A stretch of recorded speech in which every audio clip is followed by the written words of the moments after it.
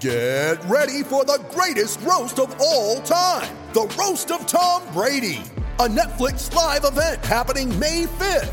Hosted by Kevin Hart, the 7-time world champion gets his cleats held to the fire by famous friends and frenemies on an unforgettable night where everything is fair game. Tune in on May 5th at 5 p.m. Pacific time for the Roast of Tom Brady, live only on Netflix. You ready? Showtime. On May 3rd, summer starts with The Fall Guy. What are you doing later? Let's drink a spicy margarita. Make some bad decisions. Yes! Audiences are falling in love with the most entertaining film of the year. Fall Guy. Fall Guy? Fall guy. That's what the poster said. See Ryan Gosling and Emily Blunt in the movie critics say exists to make you happy. Trying to make it out? Nope. Because I don't either. It's not what I'm into right now. What are you into? Talking. Yeah. The Fall Guy. Only in theaters May 3rd. Rated PG-13.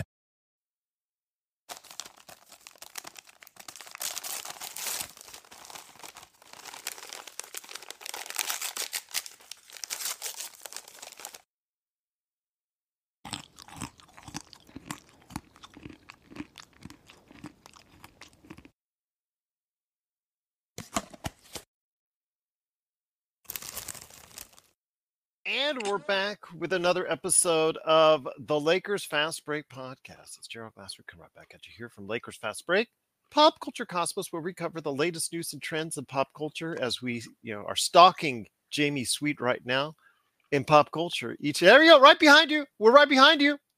Joe and I are just like thugs. We're just like we want your lunch money, man. We want your lunch money. There you go. Hideout. There you go. It is, of course, again, Pop Culture Cosmos, where we cover the latest news and trends in pop culture each and every week, twice a week, wherever you get your podcasts. On this week's episode, we cover the worst. We already covered the best. We now cover the worst of pop culture 2023, and is Pal World Pokemon with guns. We'll talk about that. It darn looks like it, Jamie. I'll leave it at that. A lot of people have bought into it. It's a big hit. So we'll talk a little bit about Pal World on the Pop Culture Cosmos. Inside Sports Fantasy Football. We'll talk more about the NFL playoffs right there for you at Inside Sports Fantasy Football. Also, as well, speaking of great shows, tomorrow night, I'm assuming, correct, Joe? Tomorrow night? Not tonight, tomorrow night?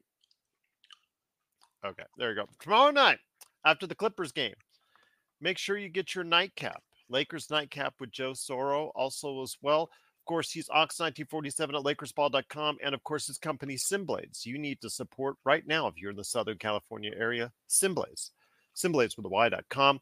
Jamie Sweet, he is Admiral Akbar, aka Yami Sweet, aka Jamie Sweet, Mr. 5 Things with his 5 Things articles, along with the #1 Lakers blogger that's out there, Mr. I'm going to have to change my day and time, Gerald, once again, Laker Tom. Those two guys you can see still, though, each and every day at Lakerholics.com. Our good friends, Empire Jeff TV, who we should congratulate on getting 1,000 subs today on his latest show. So congratulations to him on that. Also, as well, Lakers in 5. Also, as well, of course, John Costo. He's working hard on his Lakers Corner and Clutch Talk. And, of course, the John McCalian channel as well. And, of course, Daniel Barry, Sports Highlights. Yo! Always the first one here. Daniel Barry Sports Highlights. Go ahead and subscribe to his channel today. And speaking of subscribing, please subscribe today to get the latest notifications on when we go live on the air with the latest Lakers Fast Break podcast. Lakers in 5 is here as well. 2 great channels right there. Please subscribe if you haven't already to those great channels. Congratulations again to Empire Jeff on 1,000 subscribers for there. It is Gerald Glassford. Truly appreciate you joining us on this Monday evening. And the question, as the Lakers are 22-22, a whopping 500 as the plants are now just zooming in there on Jamie. You're crazy, man. You're crazy. Yes. It is, of course, yes. I just love all the comments about what people want out of your garage and what to put in your garage or what people are expecting is in your garage. I love all the comments. Only I know. Only yes. I know. Only he knows, indeed. Absolutely. Stay tuned until Bloomhouse checks it out for sure. But once again, it is, of course, the Lakers Fast Break. The Lakers, 22-22, 9th place in the Western Conference as we speak right now.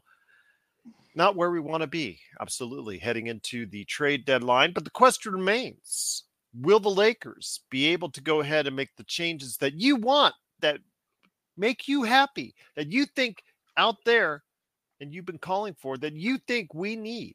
Or are we just going to run with what we have as far as the Lakers team is concerned? Considering all the cost factors, considering the lack of things that we can trade in return, is it a possibility that the Lakers will run with what they have? And here today to discuss that and all the variables are two great panelists indeed. First up, first man here, it is the guy behind Oxide 247 at LakersBall.com. He's also the man that will give you a nightcap tomorrow night at 11 p.m. Lakers Nightcap with Joe Sorrell. It is Joe Sorrell. And Joe, great to have you here, my friend. Wanted to ask you right off the bat, you have been one of the guys just right there in the forefront. Don't expect a lot out there. Don't expect something that's going to just change the dynamic of the Lakers' fortunes like last year. Don't expect a humongous amount of or plethora amount of trades that will just change the scope of the way the Lakers will be run going forward. It looks like that trade deadline, that huge trade deadline that Rob Pelinka pulled off last year, was probably what we're going to have to be going with this year, barring a minor trade, just to, kind of pull out the back end of the roster.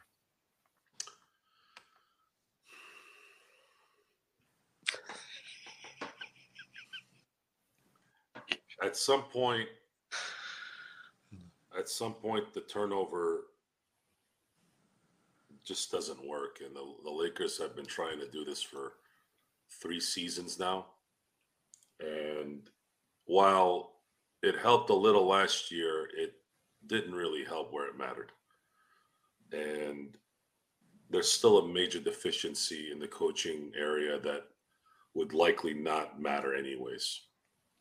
The Lakers are looking at one possible solution to their problem, and that's LeBron James and Anthony Davis playing at a level that they're capable of playing at. Unfortunately, I don't know if they could do it for 4 series in a row and being on the road in all 4 series. And that's just what it is. It's really not that hard to figure out at this point. You're looking at the LA Clippers, and you're looking at the Utah Jazz, and you're looking at all these teams that are hovering around the standings. And then you look at the Lakers, and the Lakers are sitting at 500 with the Jazz. The Jazz do not have a single superstar on their team. The Clippers have 2 superstars on their team. You see where I'm getting at on this? So the team that has 2 superstars is sitting 2.5 games behind the 1 seed, and they're playing well. The Utah Jazz have no superstars, and they're sitting exactly where you're at with 2 superstars. So what exactly are we looking at there, right? I'll tell you what we're looking at. We're looking at a team that has been coached better than the Clippers with 2 superstars. And then you have a team that has the same record you have that has no superstars, that's coached to 500. Did everybody follow me on that? Mm-hmm. Does that make sense? That's where we're at. Whether that changes or not is to be seen. We still have to see the results, but the faith in that is that we're not going to change unless something drastic happens with the stars that we have that's going to be able to make up for the inability of the coaching staff to do what they need to do. And that's it. Bringing in Murray would mean, because that seems to be the name of the day, the name of the week. You bring in Murray, some of these draft scenarios basically are saying you're going to have to give up your draft pick. You're going to have to give up D'Angelo Russell. You're going to have to give up Rui Hachimura. I haven't seen Reeves in there for Murray, but those 2. So now you're removing more depth. You're removing more assets to get this one savior whom hasn't really been able to do much in Atlanta and is a player that the San Antonio Spurs got rid of. Two things you do not do in the NBA at this moment. Do not ever sign a Miami Heat reject, and do not ever sign any has thrown to the trash. was not trashed. Kawhi Leonard was traded because he could not stand the operation in San Antonio. He was thrown into the furthest team. I mean, I'm serious. Like Popovich threw Kawhi as far as he could in the middle of nowhere in Canada to get him out of the West. And that's where Sean is, by the way. Yeah. That's where he got thrown. No one wants to go play in Toronto. No one wants to go play in Minnesota.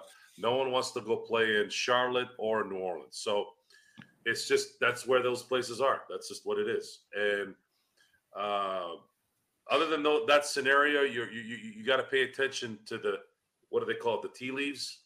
Pay attention to those things because those things matter. They tell you a story. And until the trade deadline is done, we're going to hear all these cockamamie scenarios. And if I'm running this, you can get something if you can, but make sure you don't give up too much in the end. But I don't know if that's possible. Once again, it is the Lakers Fast Break. It is Joe Soro. Go ahead and check out him every time out, starting tomorrow night at 11 p.m. for a Lakers nightcap. Join him for a nightcap right here for you at the Lakers Fast Break at 11 p.m. tomorrow night, just to let everybody know. Just a heads up, if you're just joining us, it has been reported, thanks to Juan for the heads up, on Twitter and noted by all the Lakers reporters out there that LeBron is out for tomorrow's game against the Los Angeles Clippers.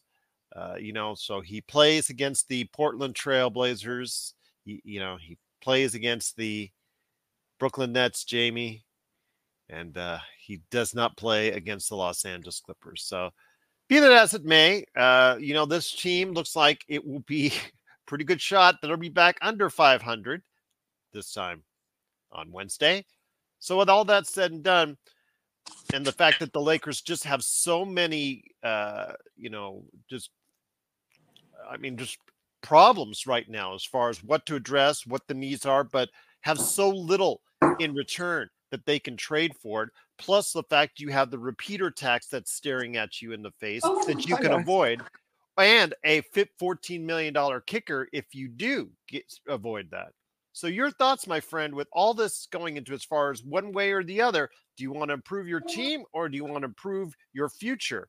Those are the things you have to consider as the Lakers get closer to that trade deadline. I don't know that we can improve our present very well. I don't think so either. I think that you're going to make what's going to amount to a lateral move, and you're going to compromise what future you already have given away. Everybody says that the Lakers should be in win now mode. LeBron's 39. He's 39. He's played as much as he can possibly play this season.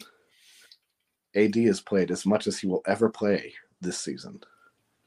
And we're 500. And that's with guys, a little bit up and down, but that's what happens, right? A little bit up and down. It's not going to change, if you get Murray. It's not going to change if you get Brown. It's not going to change if you get Brogdon or any of those guys that are gettable. The only thing I would consider is maybe trading for Lowry's expiring contract and getting up a lot of cap space next season. Good point. Just try to get somebody who can play well. That's it. We're not going to beat the best teams this season. It's just not going to happen. It's going to be hard. It's going to be very hard. It's not going to happen. We're not as good as Boston. We're not as good. We're not as good as the top 5 teams in the NBA. We're nowhere close. So if you can think with an objective mind, I have an objectionable mind, but I just think that we're at best going to tread water. And if the best you can do is tread water, then don't mortgage the future. Good point. That's where I'm at. That's not a popular opinion. But Yeah. it's a But I don't care. realistic one. You and I Yeah. have always trended on that realistic ideals that I know Laker Tom also loves so much, and it just irritates him to no end when you and I think like that. And Joe comes in and he starts leaning towards what we're talking about because of the realistic fact that the Lakers probably, with whatever moves that they make, Joe, just don't have enough. Just don't have enough to go ahead and give up as far as assets. Just don't have enough to, just to trade in order to go ahead and get this team to where they can compete against a Boston, a Denver, a Milwaukee, whoever is who you believe is at the top of the Eastern or Western conferences, Joe. The only thing we can bet on, hope for, is that D'Angelo Russell continues to play as well as he has. Austin Reeves tries his best, and he has been playing pretty good basketball in terms of his skill set. Vando's improving a little by little. Cam Reddish, unfortunately, is not healthy enough to play consistent enough, so I don't really know what to expect for him. And Darvin Ham's going to need to use Rui now that he's starting him. Need to use him in the best possible way, which is keep him moving and get him to his spots. And Austin Reeves is also another player that we saw in the last game where I think he got a couple of plays run for him and found himself open for wide open shots from downtown and made them. Those are the type of things you want to do. Now, it's hard to use the Portland game as a barometer for things to come because Portland is an absolute disaster. There's talk of Portland going, what is going on there? Like, what is the future there? Almost the same questions in Portland are going on in LA, except LA has good players. But the abyss is near. The end is near. And I happened to actually fall in while I was clicking today because it's been raining all day today. So operations for work has been halted until at least tomorrow, possibly Wednesday. So I had a chance to sit home today and just veg out and happened to run into the NBA today. And normally I don't watch the show because usually it's just nonsense. But they did have Windhorst on there. They had Ramona Shelburne, and I don't mind them a little. I don't mind them. I think I can get some good information from them every now and then. But then there was other guys on there like Perkins and all them, and they had mentioned how there's some things that might have to happen in LA. And then I got quickly disinterested when they started talking about LeBron and Bronny playing.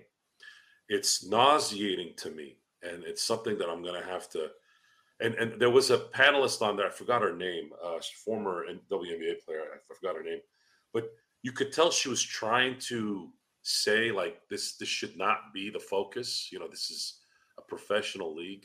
But she found herself probably in a weird spot where if she went all the way with it, there'd be some backlash because everybody there was kissing this Bronny playing with LeBron thing. You mean Chine Ogumike? Yes, her. Yes. I think she played with the Sparks.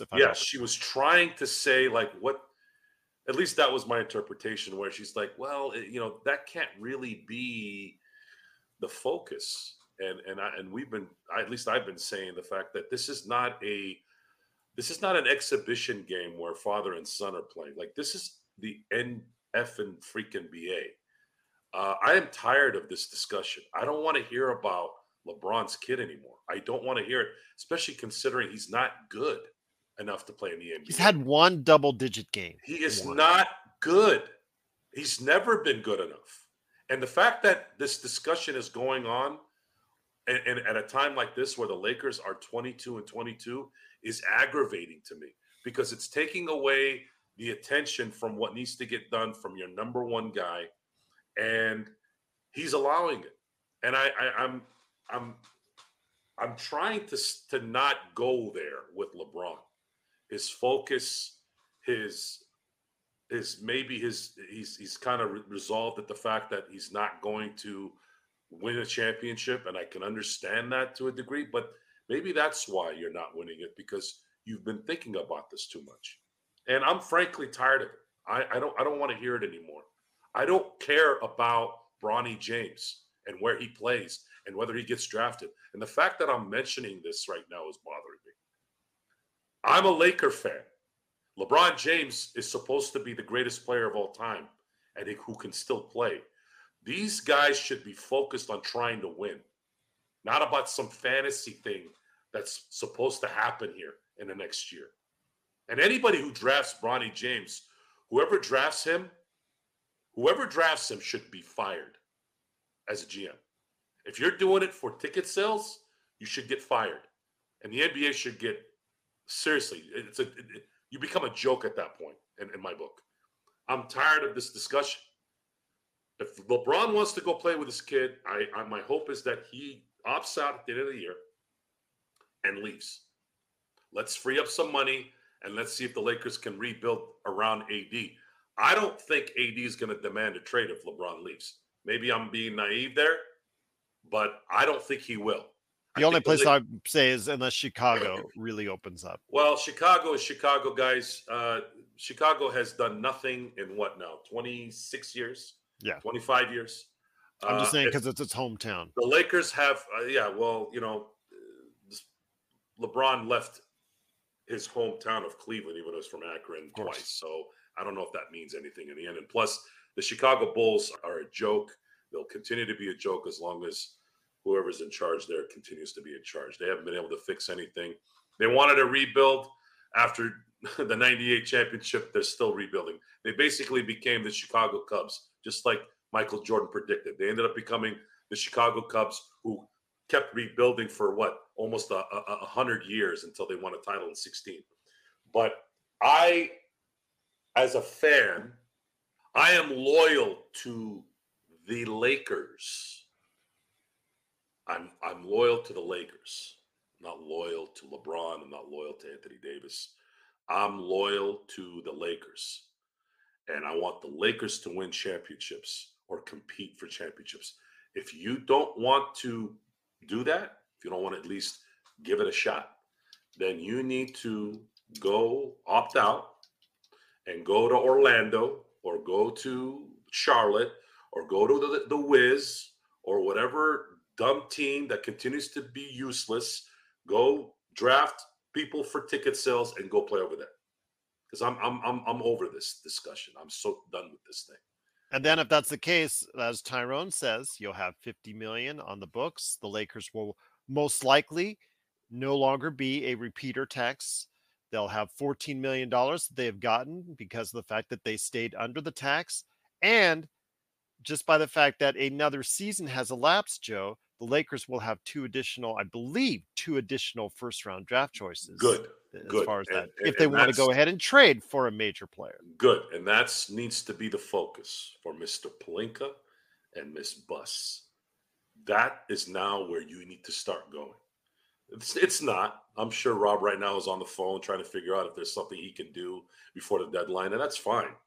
But I believe after the deadline, when either you've gotten something that's probably not going to matter, or maybe you butcher everything and trade D'Angelo and Rui for Murray and what little assets you have, you're going to quickly find out by the end of the year that it wasn't going to be enough, and it probably won't be enough. But I'm tired of this fantasy league BS. I am so over it. I play fantasy football, and that's it. But when my team is on TV, I don't give two craps about fantasy football. I don't play fantasy basketball. At some point, there's got to be a break. I don't, once a week is one thing. Every day doing something I don't have that time. But I am done with this fantasy discussion. I just thought it was hilarious that these guys are talking about a freshman at USC about the Lakers. What the hell does that have to do with the fact that the Lakers are 22-22 and have sucked practically the entire year? What is this Taylor Swift BS garbage that's going on? I don't want to see it. I don't want to see it, and I don't want to hear about it. And that's it. Get this thing figured out. If LeBron is not serious about winning championships in LA, wants to go play with his kid, try to convince him to opt out this year and have him go somewhere. That's kind of where I'm at with that. This is Raphael from NBADraftJunkies.com, and you are listening to the Lakers Fast Break. Mother's Day is around the corner. Find the perfect gift for the mom in your life with a stunning piece of jewelry from Blue Nile. From timeless pearls to dazzling gemstones, Blue Nile has something she'll adore. Need it fast? Most items can ship overnight. Plus, enjoy guaranteed free shipping and returns. Don't miss our special Mother's Day deals. Save big on the season's most beautiful trends. For a limited time, get up to 50% off by going to BlueNile.com. That's BlueNile.com. When you need mealtime inspiration, it's worth shopping Kroger, where you'll find over 30,000 mouth-watering choices that excite your inner foodie. And no matter what tasty choice you make, you'll enjoy our everyday low prices, plus extra ways to save, like digital coupons worth over $600 each week. You can also save up to $1 off per gallon at the pump with fuel points. More savings and more inspiring flavors make shopping Kroger worth it every time. Kroger, fresh for everyone. Fuel restrictions apply. Check out what's been going on with the Pop Culture Cosmos Show and the PCC Multiverse. The better that these Marvel films do, the higher the standards are going to be for not just other films in general, but other Marvel films also. I think it's really hard to end a show with this many fans in a satisfying way. That's the Pop Culture Cosmos Show. And the PCC Multiverse. Playing worldwide on radio 7 days a week and wherever you get your podcasts. Once again, it is the Lakers Fast Break. It is Joe Soro and myself, Gerald Glassford. Thanks so much for watching, listening. Truly appreciate it. Just some guy we know as Jamie Sweet. Jamie, was that a Lakers magnet on your refrigerator? I don't know. Oh, there he is. Yep. Just thought I knew I caught it out of the corner of my eye there. Said, yeah, there you go. Wanted to go ahead and listen. I always love the team. It's just it's been really frustrating these last 2 seasons, man. It's been really it grates on my nerves. Again, this is something that we've talked about many times in the show. This is an organizational issue. This starts at the very top, and I'm sorry, I'm just not going to mince words, and it just matriculates from there. I mean, the number of years versus the number of playoff appearances. Yes, we do have a title. Very much appreciated. That's great. But overall, how do you evaluate success as someone who runs, owns, governs the team, whatever you want to phrase it, and as someone who GMs, vice presidents, or whatever you want to say as far as him managing the team? You know, between Jeanie and Rob, again, how do you define their tenure in what they're doing? That's what I ask, because then you'll find the answers on where we're at. Because the fact, it speaks for itself. Everything flows for a reason. Everything is done for a reason. All these trades, they worked out short term for us, but obviously they have not panned out for long term in many cases. So, Jamie, I ask you again, I think Laker fans, I understand they'll feed into the rumors of Zach LaVine until February the 8th. They'll feed into the rumors of DeJounte Murray until February the 8th. They'll feed into whatever the hot new name is out there. Malcolm Brogdon, whoever is out there until February 8th. But the realistic view that we try to give you is that no matter who comes here, it will not change the dynamic enough to get the Lakers where people want them to go. And if that's the case, it is probably better financially for the Lakers, Jamie and Joe, that they may not go ahead and do too much enough to cost themselves a little bit down the road. Save the money now, make sure they can utilize it later on. I mean, again, I would, if I were running the team, I would try to package enough money to trade for Kyle Lowry. Can't say his name today. Mm-hmm. And maybe get some second-round draft picks back from Miami for your troubles. Well, let me ask you this, though. If that's the case, as long as it kept you under the cap, right? No, it has to be under the cap because his deal expires next season. Yeah, I understand. But no, I mean, as far as for this season, because of the Lakers. No, you got to stay under the cap. Don't do your whole.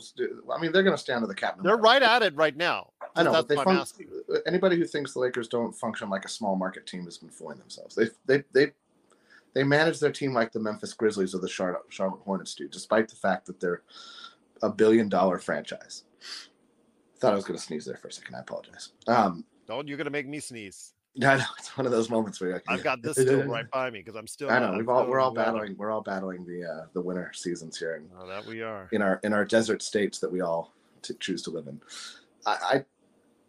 There's not a trade out there that pushes the needle enough that justifies sending out a 2029 draft pick or really even a pick swap. Like you need to have some kind of future, right? You can't. Everybody plans. If you run a business, you don't just plan for the successful times. You also plan for the lean times. And we will enter a lean time when LeBron retires. Even if AD's still on the team, it doesn't matter. AD alone is not enough. AD and LeBron together aren't even enough right now. So if you had the 22-9, I think it is that Kyle's expiring deal represents, then you have some money to work with next summer. You have some money to work with to bring in somebody like DeRozan, who will at least play more than Vincent has and can at least be trusted to initiate an offense and score more consistently than Reeves or D'Lo has shown. And I'd like to believe this little 3-game stretch of D'Angelo Russell, but I think the truth of the matter is that, in a week or two when his focus slips, he's going to go right back to the streaky guy we all know him to be. And that's just who he is. It's not a knock on he's good at what he's good at, but he's a streaky shooter.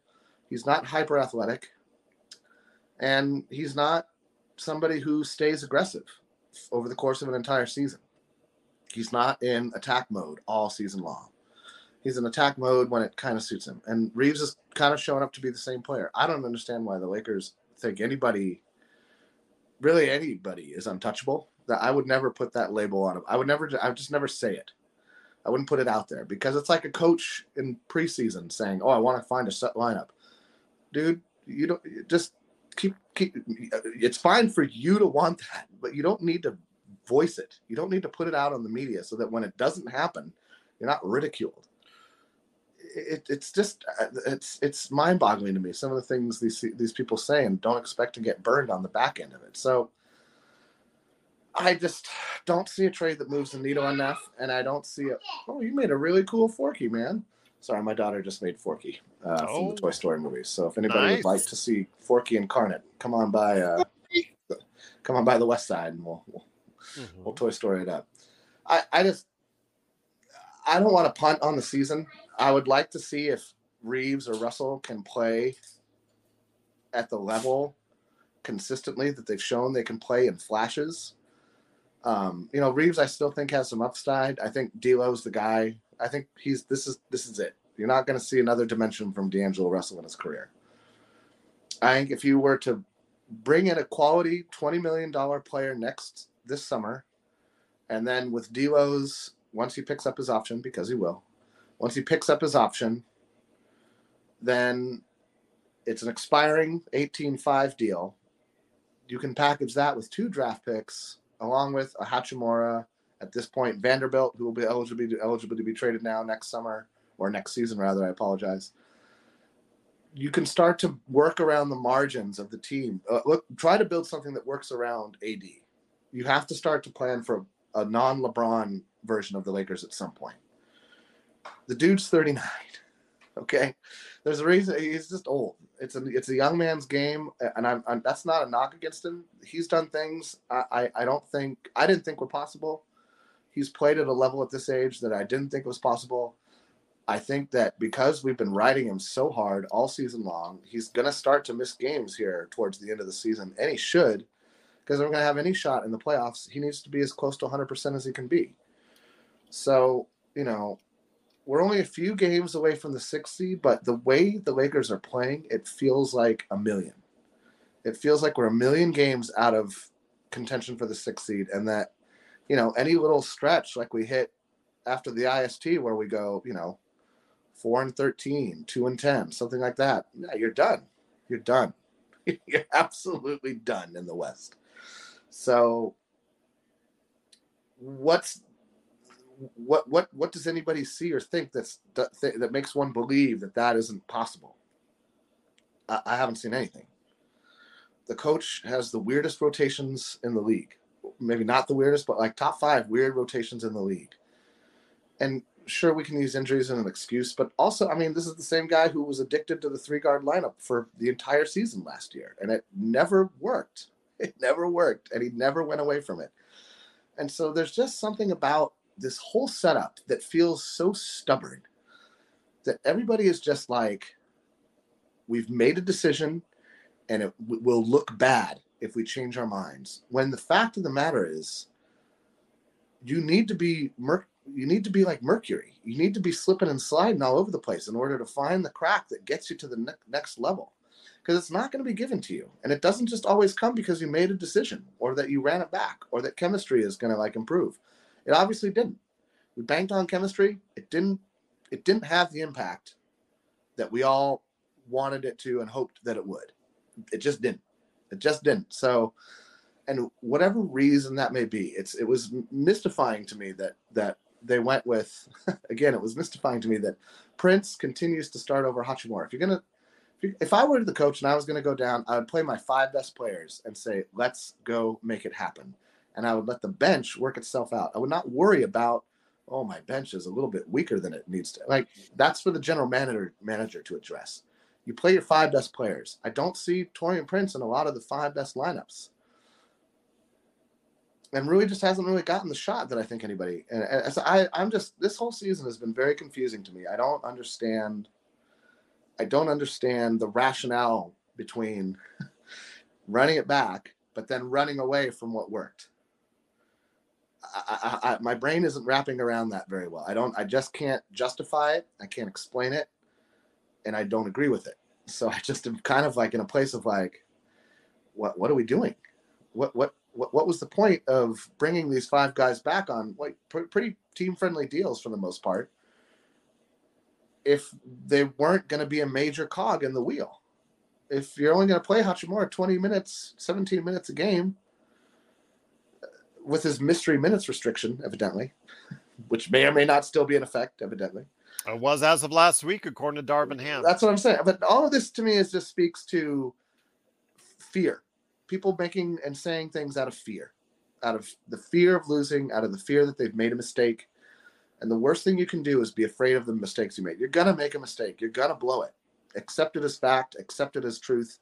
But how do you react? How do you move past the blowing it?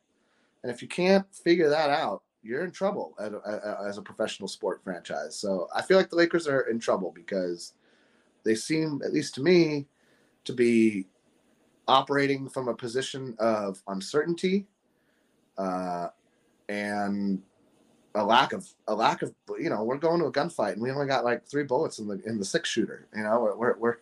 We're outgunned, we're outmanned, and there's nothing that's going to change that. So it's a sad state of affairs that I don't see improving with 1 or 2 trades in that 2029 draft pick, which is why I don't think we'll make a trade. I think we'll stand pat. Once again, it is the Lakers Fast Break. It is Jamie Sweet, just some guy you got to check out at Lakerholics.com. Also, as well, Laker Tom's there, the #1 Lakers blogger that's out there. Please support them today at Lakerholics.com. Is he going to be doing the dishes again this time, my friend? Looks like it. Yeah, there you go. Joe, I want to ask you this, though. D'Angelo Russell has been on the mind of a lot of people because of his outbursts recently. He did suffer the tailbone injury. Then he also was benched. Coming off the bench in limited minutes, was very ineffective. Then after the tailbone injury, seemed to find some type of rhythm in his game, catapulted him back into the starting lineup. He's found an even greater rhythm. He's obviously been much more aggressive, as he stated in interviews. But is he truly a player that can take us where we want to go? He has never, ever been a player that an organization has been fully behind. Even when he was on the Nets and he took them to a playoff spot or helped them as a all-star player at that time, take them to the playoffs, didn't have enough faith in him. So they shipped him out. Golden State didn't think he was the answer, shipped him out. The stats proved in Minnesota that he was not the answer. They were a better team with him off the floor than on, even though he is a 40% three-point shooter there. They shipped him out. So I ask you, my friend, his game relies, I know Tyrone said he is consistent as a consistently 17-point game scorer over the course of his career, 18-point game scorer over the course of his career. his game relies on a lot of bursts. He doesn't get too many drives or floaters, whatnot. He can do it when called upon, but he is more perimeter based, and he is more into as far as his bursts. And his bursts can provide that extra little something that the Lakers truly need at times, like we saw in the Memphis series. He was that little difference that catapulted us into that second round. Your thoughts, though, on D'Angelo Russell? Is he someone that we should be interested in retaining long term? Or is it just a case of you've got a guy that can do some certain things, looks good at certain times, but the overall puzzle does not ever get put together with D'Angelo Russell? Oh, the best place to start would be tomorrow, just to put value on. He'll get a lot of shots, that's for sure, without LeBron. It's these kind of games where if you're running a coherent system, you can get by, even if you're playing a team like the Clippers. The Clippers are naturally going to play a little bit more relaxed tomorrow, knowing that LeBron's not playing. So if you're smart, you catch them off guard and still beat them. And D'Angelo would have to play a big part in that. If you can create something like that, because they've failed almost every time when LeBron sits and when they play anybody of any substance. And this has been going on for a while. Anytime. Matter of fact, they lose to lousy teams even when LeBron sits. If you want us to take you seriously, these are the type of games that you can make it serious, in that you win and your secondary guys come through and cover your back. But we have yet to see it here for the last few years. I can't, unfortunately, hold too much hope on that. My first instinct is that they're going to get smoked tomorrow. And that's just probably what it's going to be until I see otherwise. It's a matter of results. That's all it is. The results dictate the tone. The results dictate the attitude. And regardless if it's the way the NBA is or whatever, I don't really find too many teams in the NBA to be resilient in my book. I think most players in the NBA are soft. I think they're when there's adversity, I think they fold more than not. And there's some good talent there. You could say that Miami has bucked that trend to some degree, but they seem to run into a problem when they meet a team in the end. Because when you look at the difference between first round, second round, conference finals, and finals, I cannot tell you how big of a jump each round is, especially the conference finals and the NBA finals. I'll use an analogy. It's the difference between going from college to the NBA. That's how big of a difference it is. When you get to the finals, it's a whole new ballgame. And talent, greatness, great players, great teams win those series. Teams that know what they're doing, teams that are understanding the what's at stake. And being that today is Kobe's 18th anniversary. 18? Yeah. 18th anniversary since he scored 81 points. One of the things that I like to point out in his career, because he had a unique career. And I say this is in, when you look at LeBron, you look at Jordan, you look at AI, you look at, to some degree, Tracy McGrady, Vince Carter, his contemporaries and the people that he was trying to catch, other than maybe Magic. He didn't really have full autonomy until like his eighth year in his career, really. His first 8 years, he was playing for titles with someone else. And in that time, he went to 4 NBA finals, ran into a little bit of a hole for a couple of years, and then Mitch Kupchak brought in Pau Gasol, and then you saw another run of 3 straight finals appearances with 2 titles. When you look at Kobe Bryant's 14 seasons from rookie to his 14th season, Kobe with 2 different dynasties, and I use dynasty in quotes. Some people will argue that the second one wasn't, even though they went to 3 straight finals. He was in the finals half of that time.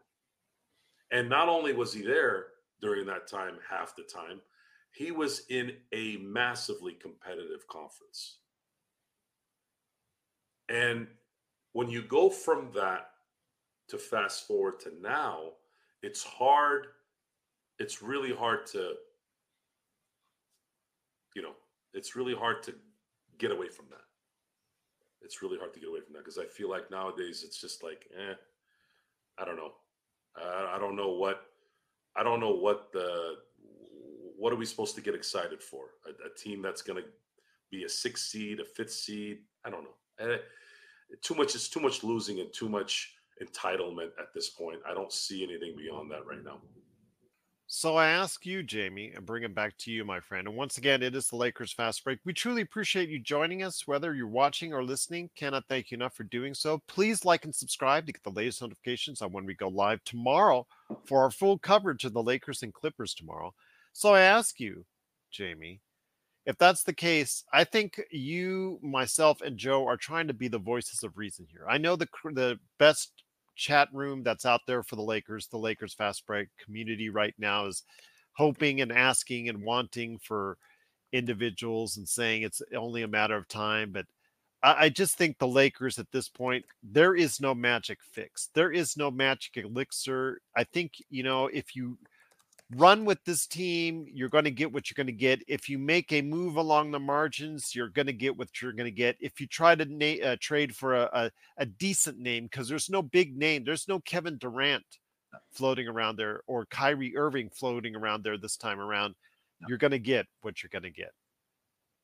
I mean, there's not even like a Pau Gasol, right? There's not even a Pau Gasol floating around. And it's interesting. Joe brought up an interesting point that I'd like to expound upon a little bit. When Kobe was coming up, and he basically, whether he wanted to or not, played second fiddle, he grew up in a system. He grew up in a system that was proven and that worked for that era of basketball. I'm not trying to say the Lakers should go back to playing the triangle offense. I think that's not what I'm saying. Were we to trade for a player now, we're not trying to put them into a system. We're just trying to find people who fit besides 2 other players. And we've done that after trading or not keeping guys who proved that they did. And guys like Caruso, Schroeder, quality guards that can play offense and defense and understand where they sit in the pecking order.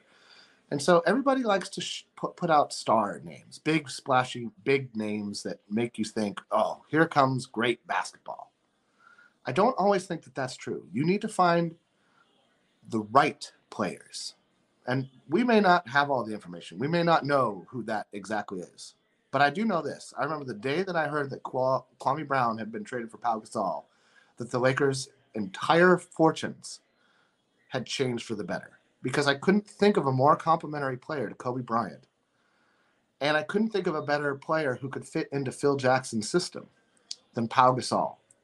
Was Pau Gasol the most dominant, most athletic, best shooting? No. There were better shooters, better defenders, maybe no better passers at his position at the time. And the same when we acquired Lamar Odom. I thought when we had Mike Brown and Mike D'Antoni, I thought this is the wrong coach for Lamar. They're just going to tell him to shoot a lot. Whether we want him to or not, Lamar didn't want to go out there and shoot a lot. He wanted to just play basketball, whatever, be in the game, make it happen, win. He was into winning. He just wasn't into scoring 30 a night. Then we got Phil Jackson for his second go through. I was like, this is going to help unlock Lamar Odom because it's a coach that fit with the player and a player that fit into the coach's system. What is Darvin Ham's system? It's mystifying to me. You know how big of a fan club I am of the Frank Vogel fan club. but I will never, ever, ever criticize that guy's defensive moxie. His offense is highly unimaginative, bordering on non-existent, but his ability to coach and instill defensive principles in a team is maybe second to none, at least in the modern coaching era.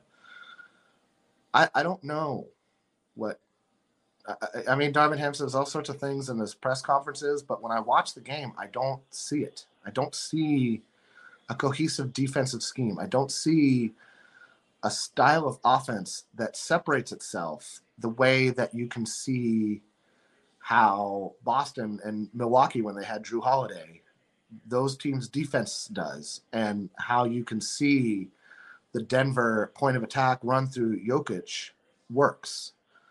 And it's not because we don't have better players than that. LeBron is every bit the passer that Jokic is.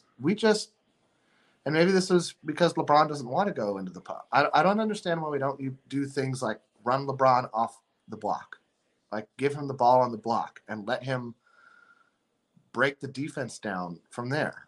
Back to the basket, face up, it doesn't matter. Somewhere not at the 3-point line. We have the most. I don't see what a trade is going to change. I understand people want to see. I think they just want to see something change because it's been so disappointing, and that's human nature. That's fine. That is human nature when it comes. But I can change my socks and it's still going to be rainy. Change in and of itself doesn't fix things. Doesn't change anything. Doesn't remedy all problems. So I don't think this is one of those moments where, like you said, there's not a name out there that swings the fortunes and turns us into a top 5 team. There just isn't. And that's not a knock against Murray or Brown or Brogdon or Jeremy Grant even, although I consider many of those to be that we could be easily outbid for any of those players should we really go all in, even if we included Reeves. I think it's easy for any team who, has the assets like the Knicks, Bucks, even with some of the contracts they have and the players that are attached to them who have been part of winning teams could offer. And top it off, nobody wants to do the Lakers any favors. Not really. Not for they'd like that 2029 pick, I'm sure, but not at the price of getting fleeced. And Murray for the 2029 and it's not worth it. Well, and he's not. To me, it's not worth it. I agree. I mean, he's not worth it, but also Atlanta can do better. Atlanta really could do better than what Atlanta traded 3 first-round draft picks to get him. Right. They want at least 2 back, you would think. The only team that can do that, and that actually has a need for him as well, might be the Knicks, and fits in great with what they do there. So, I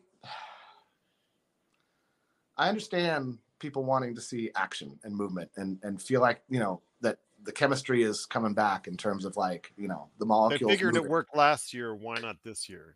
But everything about it was different. Russ was a massive expiring deal. Everything about it made the team that acquired him suddenly you have all the financial flexibility you could ever desire. That's not going to happen this year. You're basically trading for B-tier players and a pick 6 years out. And that's the reality. That's the reality, and it's not going to change with a 30-point game against the Blazers. It's not going to change if Reeves gets a triple-double against the Clippers or if Rui Hachimura drops 40 in the next week. They're B-tier players, and that's fine. The NBA is full of them. We're not making the most out of them.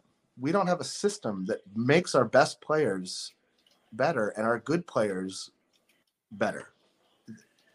We coach down to the talent level. We don't empower the talent level to have something to fall back on that makes it better.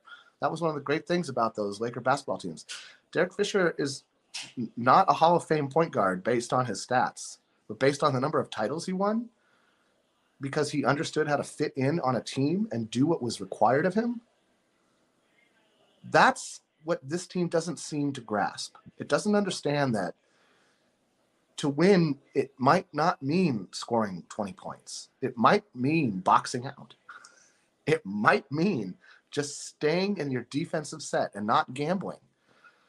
And it might mean communicating more often on defense. Simple things.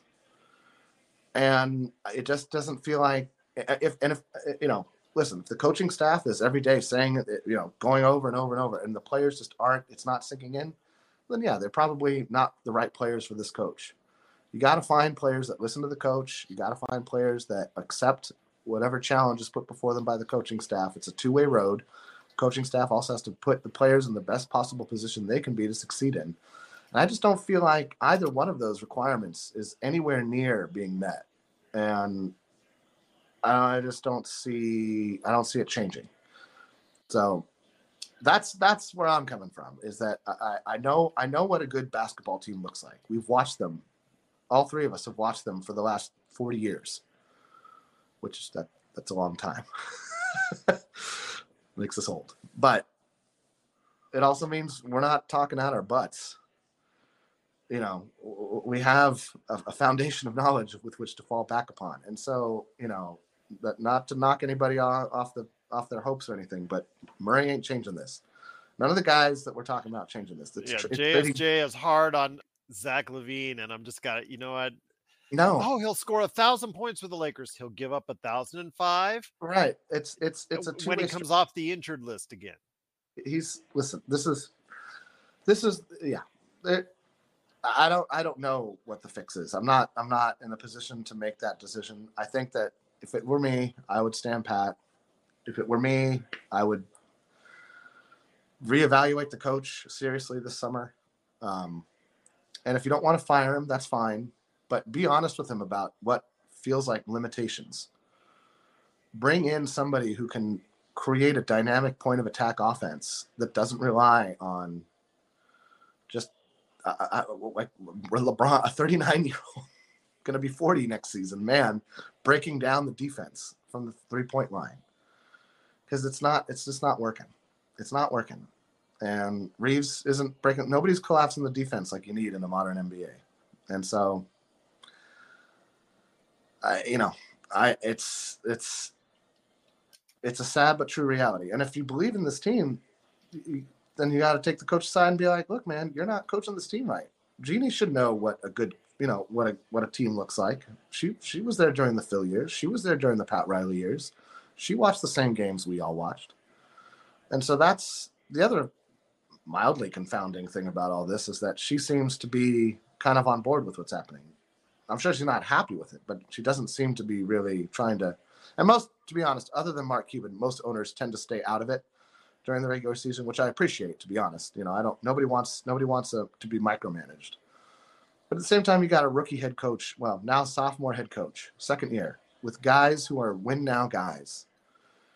So all of this just feels like it's kind of come to a head in the most mediocre possible way. And that's a bummer. It's a bummer, man.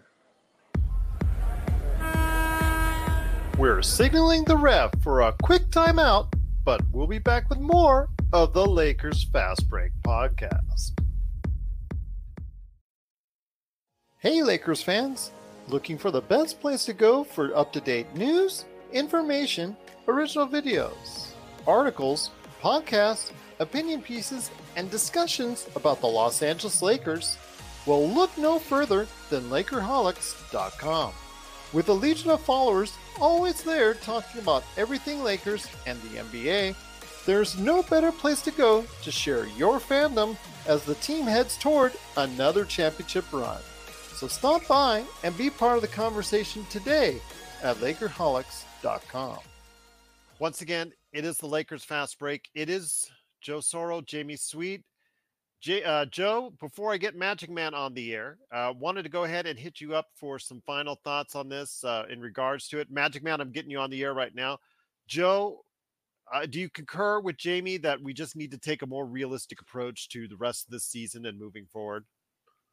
Sure, but it's not going to go that way. The Lakers are going to likely try and put Humpty Dumpty together, but we know the result of that. It unfortunately is, they've been trying to do that for how long here, and it's just not in the cards, folks. It's just not. It would take a miracle. It would take a monumental click into everyone's head, and Darvin Ham would have to start knowing how to manage his roster. It just doesn't. You can't expect that if you know how basketball works. What I would like to see in 4 months, let's say 4 months for they make the playoffs and then they lose or whatever, right? I'd like to see some kind of direction, like a focus on it's time to start thinking about how we're going to create a championship team now instead of trying to play for a championship that you're not going to get to. And you still have Anthony Davis, and he's still rather young. So you at least aren't one of those teams where, let's use the Bulls as an example in 98, where Rodman is going to be gone, Pippen is going to be gone, Jordan's going to retire, Luke Longley is going to be gone. Like everybody left all at once. We're not going to have to worry about that. We just signed Anthony Davis to his second extension. And I'd like to think that Anthony Davis appreciates that. And I'd like to think that his agency appreciates the fact that the Lakers not only once, but twice since he's been here for 4 seasons, have given him 2 extensions knowing his injury history. Now, if he isn't that guy, okay, there's worse things that can happen. You have a very talented player who's going to be able to fetch you some assets, draft assets. Heck, I'm still looking at Oklahoma City if that were the case. There's no better place for Anthony Davis. Let's just, for discussion purposes here, let's say LeBron wants to go play in Siberia with his kid, wherever that is. And Anthony Davis is like, you know what? I don't want to be here for a rebuild. I'd like to be traded too, respectfully. Great. First call is to Presti. Because if I'm Presti, I'm going, hell yes. I get Anthony Davis with Shai Gilgeous and Chet. We're going to go to the championship. Probably go to the championship. But what the Lakers are going to get out of that deal is stacks and stacks of draft assets that they have. And that's how you start. And that's how you start building a team. There's no other choice. There's no other choice. The NBA has put this together in that way. They don't want anybody leaving their teams anymore. They're setting up these super max contracts, and no one is really going to want to mess with that. Okay, if these are the new rules, then you got to roll with the new rules. If Anthony Davis doesn't want to stay here and try to keep the Lakers competitive, then you go get as many assets as you can with that guy. And then with LeBron, no one's going to trade for LeBron. You'd be a fool if you did.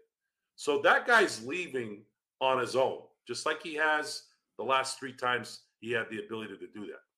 So that's fine. It's still $50 million that you could get off the books. And then you still have, Austin Reeves, Rui. If you want to re-sign D'Angelo, if you need some depth, obviously things might change at that point, but at least you have that if you want to go that way. But the Lakers really, as an organization, really need to understand that they cannot put themselves in a position like they did after Kobe retired, or I should say after Kobe blew out his Achilles. They did not prepare for the next step. They were delusional. They were nostalgic. They were loyal. Folks, I appreciate loyalty. I appreciate paying back those who helped you. But look what happened when you did that. You were winning 17 games a year. And you were drafting good players, but you were going nowhere. You were going to go nowhere with Randall, with D'Angelo, with Brandon Ingram, with Lonzo Ball. You weren't going to go anywhere with those guys, at least where they need to go. So you now need to understand what the next step is. The next step is you got to get your assets before you have to sit there and hope for the ball to go your way. That's it. That's where this stands at this point. You're not going anywhere. You stick with what you have right now. Try and see if you can make one last ditch effort to making this work, make the chemistry work. But if you can't, don't ruin your future. Don't start sending more draft assets out. Don't do lateral trades that might help you for a couple of weeks. And then as soon as Murray starts missing 3-pointers, now you're going to hate yourself. We all know what happens when you come to LA, folks. That's so funny. I apologize. Keep going. I apologize. I'm trying to read what you're laughing at. I can't see it. Scroll up a little further. He's having a back and forth with none other than Kurt Affair. But I do want to go ahead and get him in here with some thoughts before we head on out. Go ahead, Sean. Unless he wants to keep the stream going, that's up to him. It is the guy, the man, the myth, the legend. It is the man from Toronto. He did get out of Toronto traffic to go ahead and stop on by with Scarface. Say hello to his little friend. It is the Magic Man, Sean Grice. Sean, great to have you here. That's what she said. Oh my gosh. I knew you were going to top that. Great to have you here, my friend. And the thing is, when it comes right down to it, as Darren says, Murray has a trade kicker, one of the largest that's out there, if not the largest that's out there. And obviously that would, unless he waives that, put everything in peril as far as the trade there. So again, when it comes right down to it, Joe, Jamie, and I are just trying to be the voices of reason. It looks more and more because of the lack of assets that we do have and the fact that there is a very real financial possibility or incentivization that the Lakers have for staying under the cap and building the future out, looking so much better if they do this summer, if they do.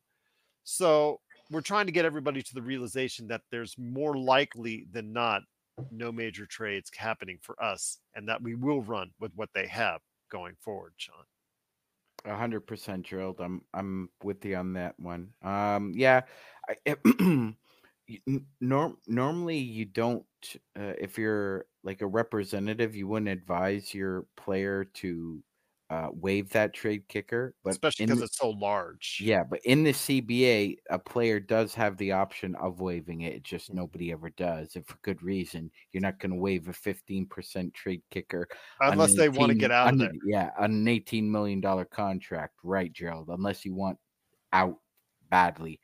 So he's not going to waive it. So that's another 2.7 on top of the 18. That's almost $21 million for a guy whose defense hasn't fallen off a cliff, but he's like that Buddhist monk that's hanging on the cherry tree with two lions.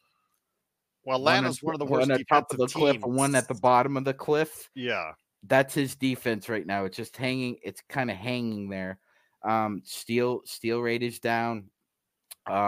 And his individual defense is tailed off a little bit as well, Gerald. But a lot of people will make the assertion that a lot of that has to do with Trae Young. I don't buy it. Trae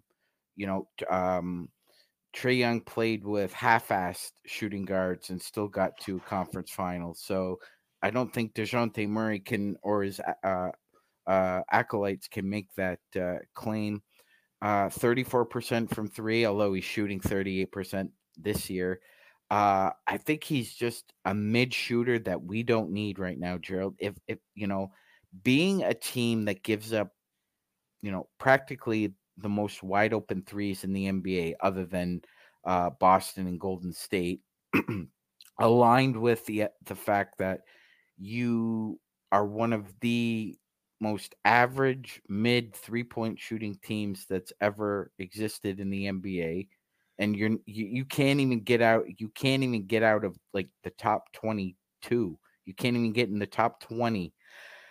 The Lakers need to emphasize that they need to find either a really good shooter that's kind of flying under the radar with low volume, which a lot of teams are looking at that, or you need to, like you said, kind of settle on whether you want to make a small trade, which me and Joe talked about this. It's likely what they're going to do, either to shed salary or to kind of ho-hum, bring in somebody that they'll play off as somebody who can help them.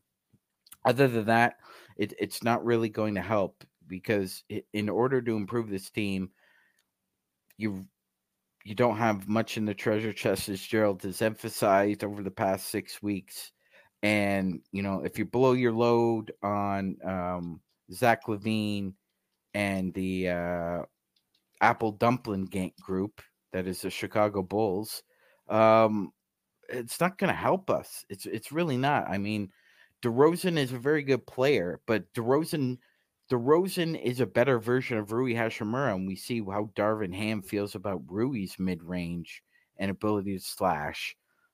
Even with being a homegrown guy, somehow I still find that Darvin Ham would try and create problems with somebody like DeMar DeRozan. So I don't see a pathway other than we're either going to stay on the road we're on, or they're really going to try and hovercraft this thing, which is completely improbable to me. I can't foresee a scenario where anything like that happens. So, Magic Man, you make the call, my friend. Let me know whether or not you want to keep it aligned. But otherwise, I think we're going to head on out. It seems like Jamie is too. So it's up to you and Joe then. Do you guys want to keep it rolling for another half hour? It's up to you guys. Let me know your thoughts on that before we head on out. Or we will head on out. So you let me know. Magic Man? I'm pretty wired. I actually came off a pretty nice date, so I'm good for another half hour. Okay, nice. Joe, you want to stay on with him then, if that's the case? All right, looks like Jamie and I are going dark then. Once again, I will be back tomorrow for game preview of tomorrow for the Lakers and Clippers. Remember, LeBron James is out of the lineup. I know that Taurean Prince has been taken off the injury report, so he probably will be playing. I know that Adam is really not liking that. But Jamie Sweet, go ahead and follow him today at Lakerholics.com as well. All right, guys, you got Joe Soro, Magic Man, for the rest of your time here. Enjoy right here at the Lakers Fast Break. How exciting. Anybody getting snacks today? I got cherries. Cherries are good. Well, it sounds like Sean got some cherries today, too.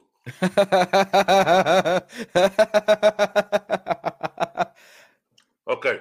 So, Sean, before you came on, we were talking about the future of the Lakers. And at least I was. Mm-hmm. And how morbid it is. I can actually feel the morbidity in my talk. Death has a smell, Joe. Yeah, it's definitely there. It's definitely there. And I know that it's a terrible way. It's a terrible thing to listen to as an audience. But what else can I do? What else can we do, folks? I don't know what else to tell you. I can't lie, folks, unless it's like a telemarketer. Someone to just get out of my ear.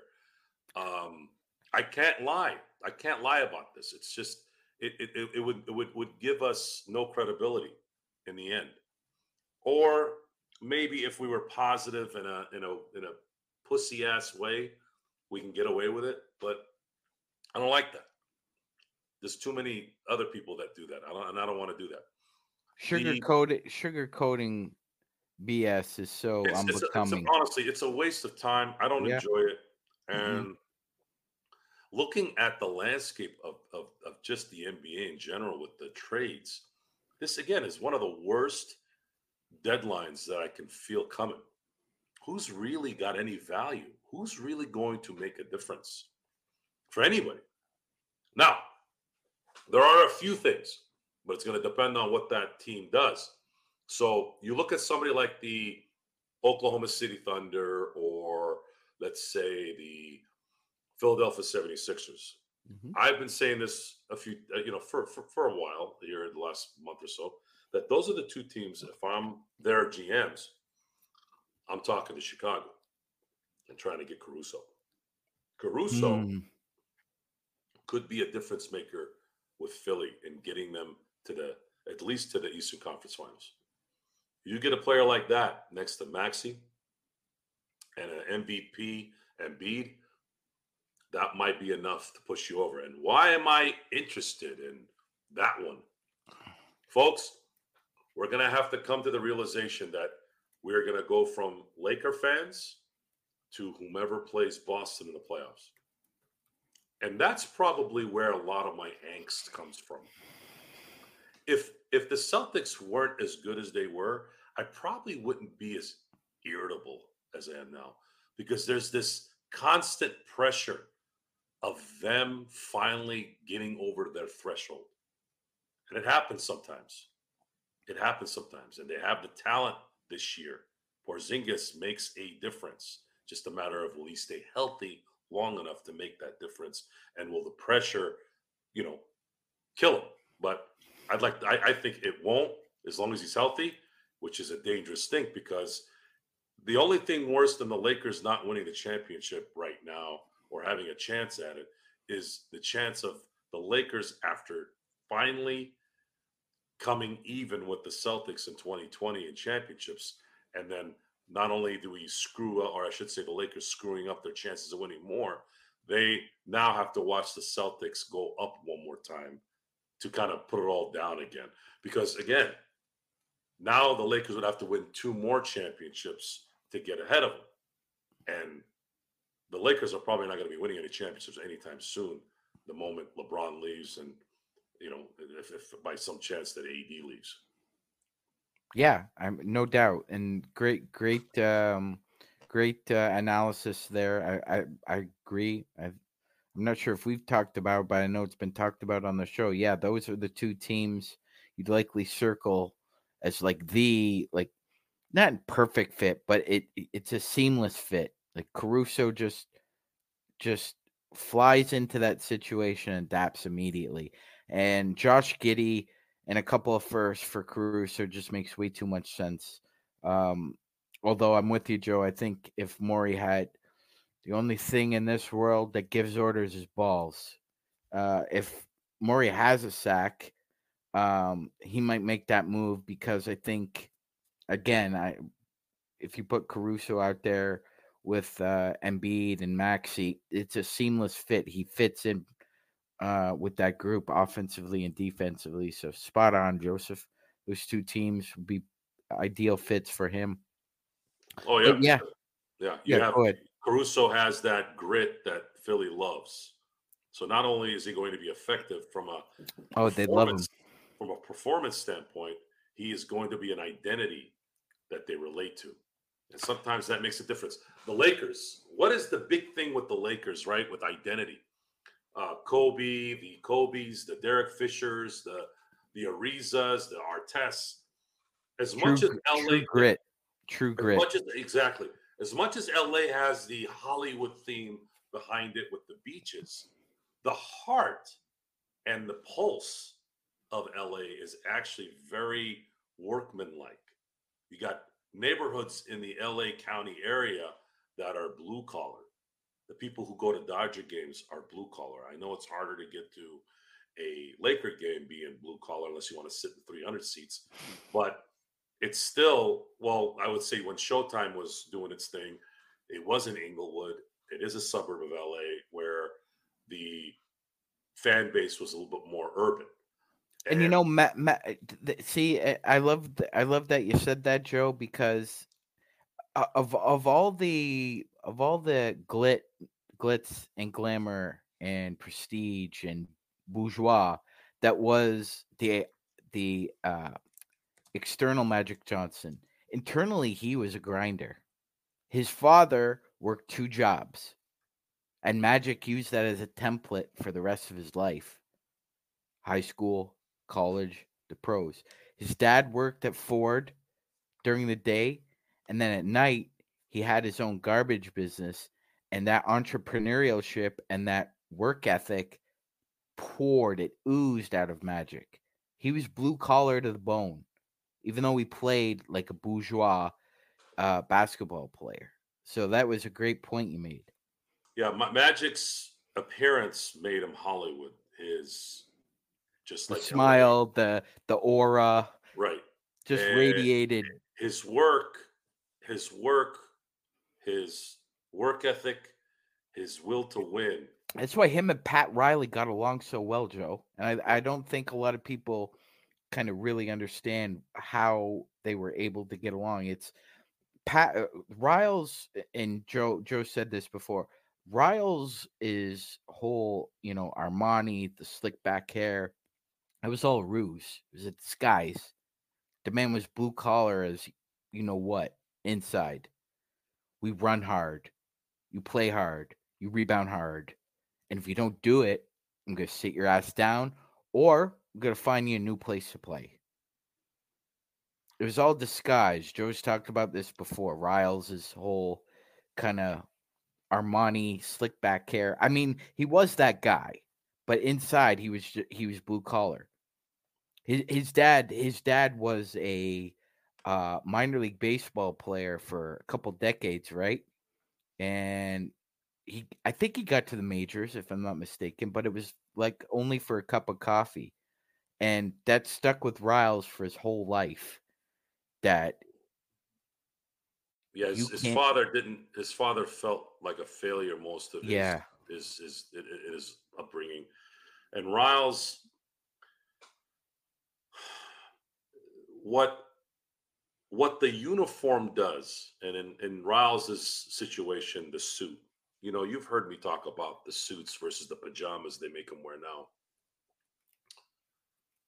I used to wear a suit to work. And there's an image that's created with that. Now I wear Under Armour shorts, Under Armour polos, or my hoodie, and Under Armour kicks with black socks, because my job says that I need to be ridiculously functional. There will be a time, though, where maybe not the suit will be back, but there will be an attire when I'm doing government type contracts, things like that, right? So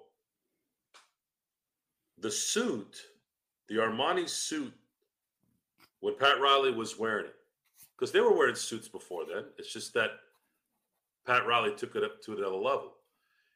What he said is, I am about looking good, coaching well, and winning. There's an image to that. There's a look visual. The part, be the part. You want to be at the top of everything. The look, the demeanor, the execution, and the results. And Magic was the same way, except he wore a jersey and shorts. And when he went on fast breaks, he could have made the pass and still gotten the points. It's so ironic too, right, Joe? Because Larry Bird's, I look like a hick. I drive a pickup truck. I use spit and tobacco. It was all ruse, because you think I'm just some dumb hick that came out from French Lick, but really, I'm smarter than your ass. I'm better than your ass, and it's all ruse because you're dumb. You're dumb. It was who he was, and most simpletons think once you have money, you have to turn into something. And he used that as a weapon. He used the ruse as a weapon, in that just because I'm famous, just because I have money, just because I'm good at what I do, I'm still going to be a certain way, and you're going to admire it. You're going to admire it. You're going to admire it. You got to respect it. That's why I think Riles had so much respect for him, because he saw him using the same ploy, the same ruse as himself. It was just a different look, but the same idea. And the question now is, are we ever going to see that again? Will we ever see that again? Are we going to see players who take pride in showing up to work every day and looking like they're supposed to, instead of sitting on the sidelines eating food and wearing beanies that are four sizes too large? Are we outdated, Sean? No, Are we outdated? No. Are we really outdated? Nope. I'm telling you right now, for some reason, if there's some way where I don't think we'll ever get to a fame of a LeBron James or a Pat Riley or a Magic, but will you be that guy? Will you be what you preach? Are you going to be the person that looks the part, acts the part, and brings in the result at the same time? Because maybe there will be a renaissance down the road. Maybe there will be someone who comes out and says, look, I want to go ahead and bring back a little bit of what I think is class. And Joe, I agree 100%, which is why I want to emphasize here, and it really hasn't really been brought up, but it's under the dirt right now. Okay, so we know as an organization right now we're kind of grave diggers in there. The front office, Darvin Ham, they're kind of digging their own grave right now. This team needs an injection of youth at the top. And I table the idea that why don't you give Joey and Jesse the wheel right now? Are they mature enough? Jesse built up the defenders when the defenders weren't even an average G League team. Then he built up the South Bay Lakers. Joey has been an excellent scout. Found Austin Reeves, found Alex Caruso, found Thomas Bryant. He's been an excellent evaluator of talent. I would seriously consider, if I was Jeannie, giving those two guys the top job. Because I think so this isn't a very pleasant conversation, and I'm only going to mention it briefly. When the late Kobe Bean Bryant left us, Jeannie lost pretty much her only trust magnet, Joe, because at that point her dad was gone. She really hadn't had any kind of voice that she could trust, and that was just a huge blow to her. Not only from a familial point of view, but running a basketball team, because she couldn't bounce ideas off of somebody and get their honest opinion. And unfortunately, and you know this a lot better than I do, being a well-rounded businessman, nepotism creates distrust. So you never really have an open mind about anything you're unfamiliar with. So if that's the case, and we have to live with that as fans, so be it. Why don't you give your brothers a shot? Why don't you give your brothers a shot? You gave one shot a shot already.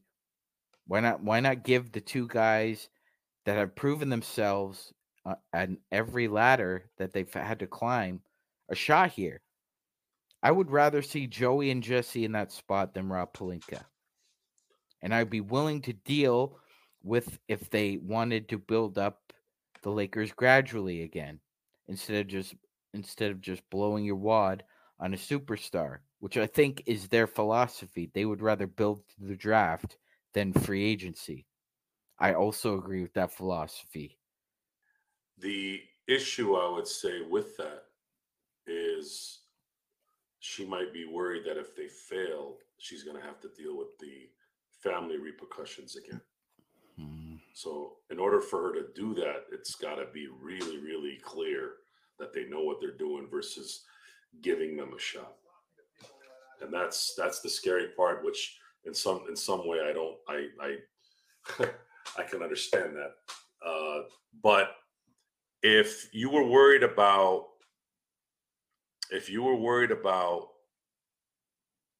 trust and you're running this business, I'm sorry to say that maybe you're not in the right spot then, because you have been in business long enough to where you should be able to recognize who you can bring in to trust.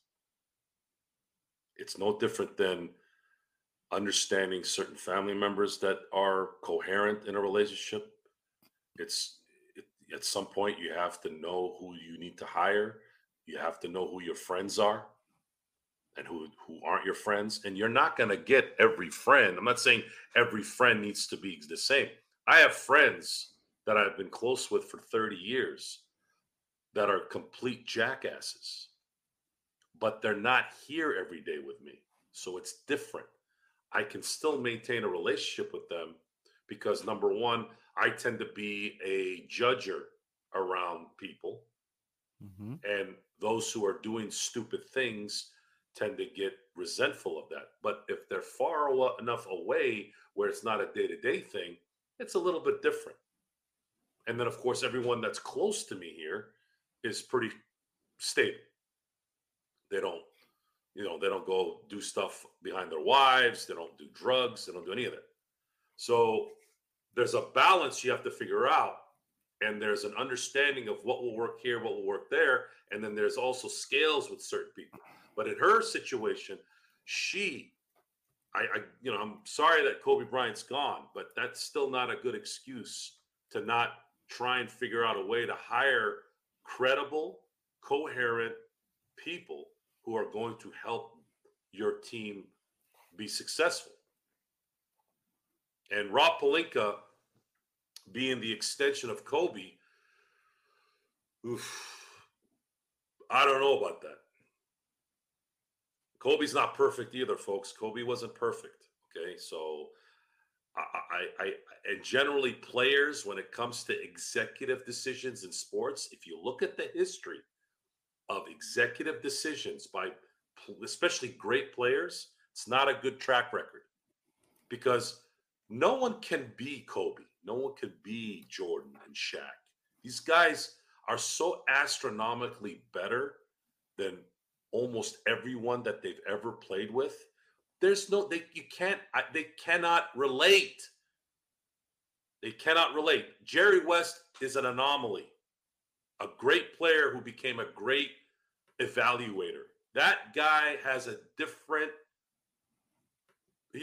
genetics. I can't explain it. You just don't see a great player like Jerry West become what he became as an executive. It's one of very, very few people that have been able to do it. Larry Bird was able to do it for a little while. Even he got tired. So the last thing here before we head out is the future of the Lakers is something that we're going to have to start looking at here. And it doesn't look like it's going to be a smooth ride. And until we figure out what the next step is, in terms of what direction they're going to go, if it's not going to be a championship, we're going to find out here. I really believe after this Grammy road trip, we're going to really get an idea of what's going to happen with this team. If we finally get to the point where it's 100%, right now it's probably 99% for me, 100% where they're just not going to do anything this year, then the organization is going to have to make a decision on what they want to do, and they're going to need to get on it quicker than normal. And with that, again, Sean, thanks for coming in late here and talking a little bit about some of the stuff going on here with the Lakers. And for all of you who've been on here for an hour and a half, thank you for being on Snack Pack. We're going to be back tomorrow for the post game for the Clippers and obviously pregame as well. I'm usually not here for the pre-games because I'm not usually available. And then the Lakers nightcap will be on again tomorrow night at 11. I try to do the nightcap in conjunction with games. There might be a future show where it will be on, let's say, every day, or I might do a morning Joe, if you will. I know I got some requests on a morning show. I don't know when, I don't know how that's going to set up, but I will let you know if it does. Until then, thank you for joining us. Have a great evening, and we'll see you tomorrow.